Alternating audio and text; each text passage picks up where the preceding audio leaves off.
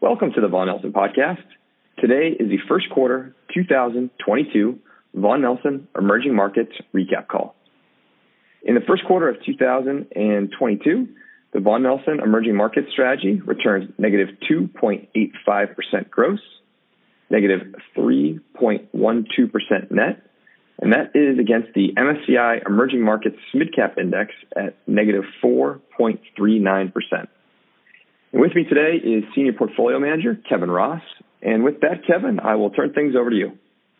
Thanks very much, Dan. It's a pleasure to be here. As we have been discussing in our quarterly letters the past few quarters, this was another quarter with extremely diverging performance at a country level.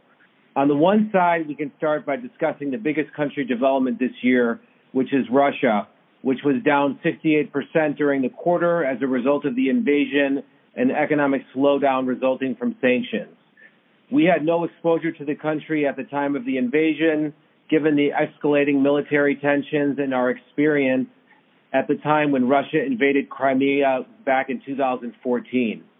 In addition to our historical experience, we also believe that the collaboration and culture that permeates the Vaughan Nelson's global research team improve the team's ability to avoid these types of downside macroeconomic scenarios.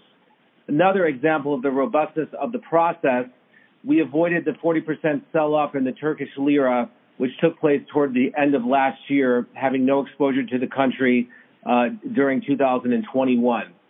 On the positive side, from a country-level perspective during the first quarter, we saw a notable resurgence in commodity exporting countries throughout Latin America and the Middle East. For instance, Brazil was up 36%, Colombia 34%, Chile up 30%, UAE up 21%, South Africa up 21%, and Saudi Arabia up 17%. These countries are all benefiting from the supply shock to their respective commodity markets, which has caused surging prices across the agricultural space, which is supporting Brazil, copper in the case of Chile, iron ore and the platinum complex in the case of South Africa, oil in the case of the UAE, Saudi Arabia. Our views coming into this year were that the global economy was resource and supply chain constrained, with underinvestments in commodity production and infrastructure the past several years. We expected challenges with repairing supply chains, getting back to normalized levels of trade flows, and the Russia-Ukraine conflict is causing this mismatch between demand and supply to widen out. Our view is that most commodity prices will remain at elevated levels in the foreseeable future, which will allow for material free cash flow generation for the companies above what consensus is currently forecasting looking out into next year. Turning to the portfolio level, we had strong performance during the first quarter from our stock selection. Within our India holdings specifically, we also had two upstream E&P companies listed in the U.S. that benefited from strong oil prices. Good stock selection in China and Brazil. Where we gave up some ground versus the benchmark was in our overweight position in Hong Kong-listed Chinese companies, as that market lagged during the quarter, as well as our underweight position to Saudi Arabia, which performed well on the back of rising oil prices. In addition, our stock selection in Korea and Taiwan trailed marginally as compared to the benchmark. Looking closer at our current positioning and how that has changed as compared to the last several quarters, you will see we have been increasing our allocation to Southeast Asia, specifically Indonesia and the Philippines. These countries were late in opening their economies up from COVID, and as it stands today, have no mobility restrictions. Indonesia specifically is a material beneficiary of rising commodity prices, including CPO, oil and gas, nickel, and coal prices. The political situation is stable right now, and there is an abundance of liquidity in the banking system to increase support to corporates, which we believe will flow through in improving economic activity, in addition supported by improving sentiment on the consumer and the business side. We own the largest distributor of mining equipment in the country, which sells Komatsu equipment, as well as the largest consumer discretionary retailer, which has licenses for 150 global brands in the fashion, athleisure, as well as food and beverage sector. On the flip side, where we have been paring things back in the portfolio, we can cite our current underweight positions in Taiwan and Korea. The key reason is our concern on the semiconductor cycle peaking this year, with mismatches between end demand slowing, particularly in consumer areas such as smartphones, TVs, laptops, and tablets.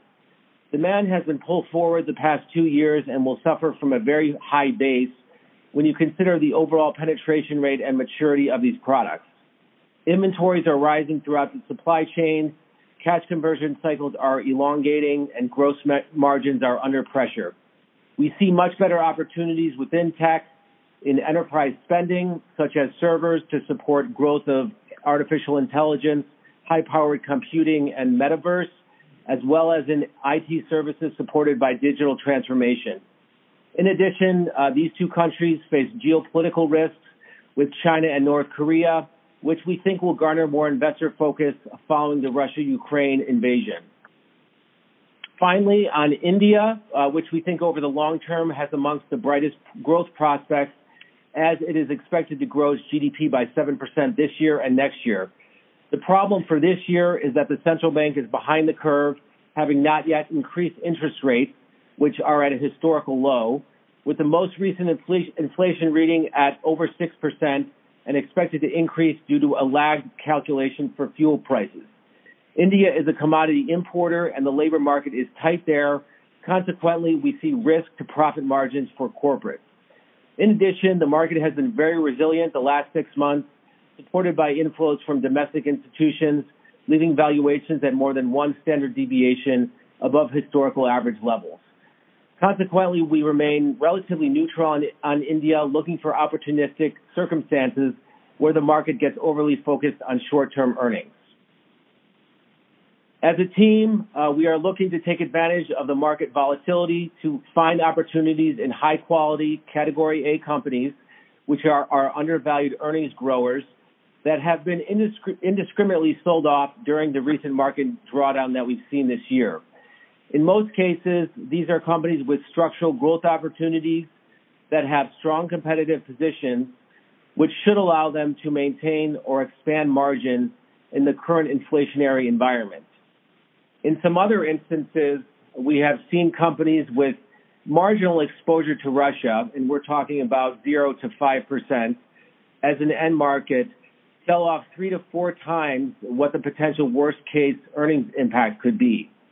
And this is because investors are selling first and asking questions later with regards to companies' Russia exposure. These are the types of compelling medium-term opportunities we are looking to add to considering our 3-year investment time horizon.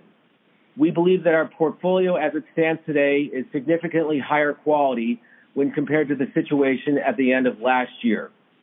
In our view, the opportunity set of companies within the emerging market universe that can meet our 50% targeted return has never been larger than it is today. These widely diverging country, sector, and security level performances, which we talked about, suggest that it should be a prosperous environment for active managers with a deep understanding and experience managing capital in this asset class. Our proven investment philosophy at Vaughan Nelson and investment process, which seeks to exploit short-term disruptions through informed, longer-term views, in our view, is a tool which will allow us to lead the ship in the difficult months ahead. That's it from us, Dan. I'll turn it back over to you. Well, Kevin, excellent recap of the quarter, and great job. Congratulations on a difficult quarter, but one where the strategy performed well. And we look forward to having you back here in a couple of months after Q2. Thanks, everyone, for listening, and we'll talk to you again in a few months. The views, information, and/or opinions expressed during this podcast are solely those of the individuals involved and do not necessarily represent those of Vaughan Nelson and its employees. Vaughan Nelson does not verify and assumes no responsibility for the accuracy of any of the information contained in the podcast. The primary purpose of the information, opinions, and thoughts presented in this podcast is to educate and inform. This podcast, or any podcast in the series, does not constitute professional investment advice or services, and any reliance on the information provided is done at your own risk. Past performance is not an indication of future performance. By accessing this podcast, you acknowledge that the entire contents of this podcast are the property of Vaughan Nelson or used by Vaughan Nelson with permission and are protected under U.S. copyright and trademark laws.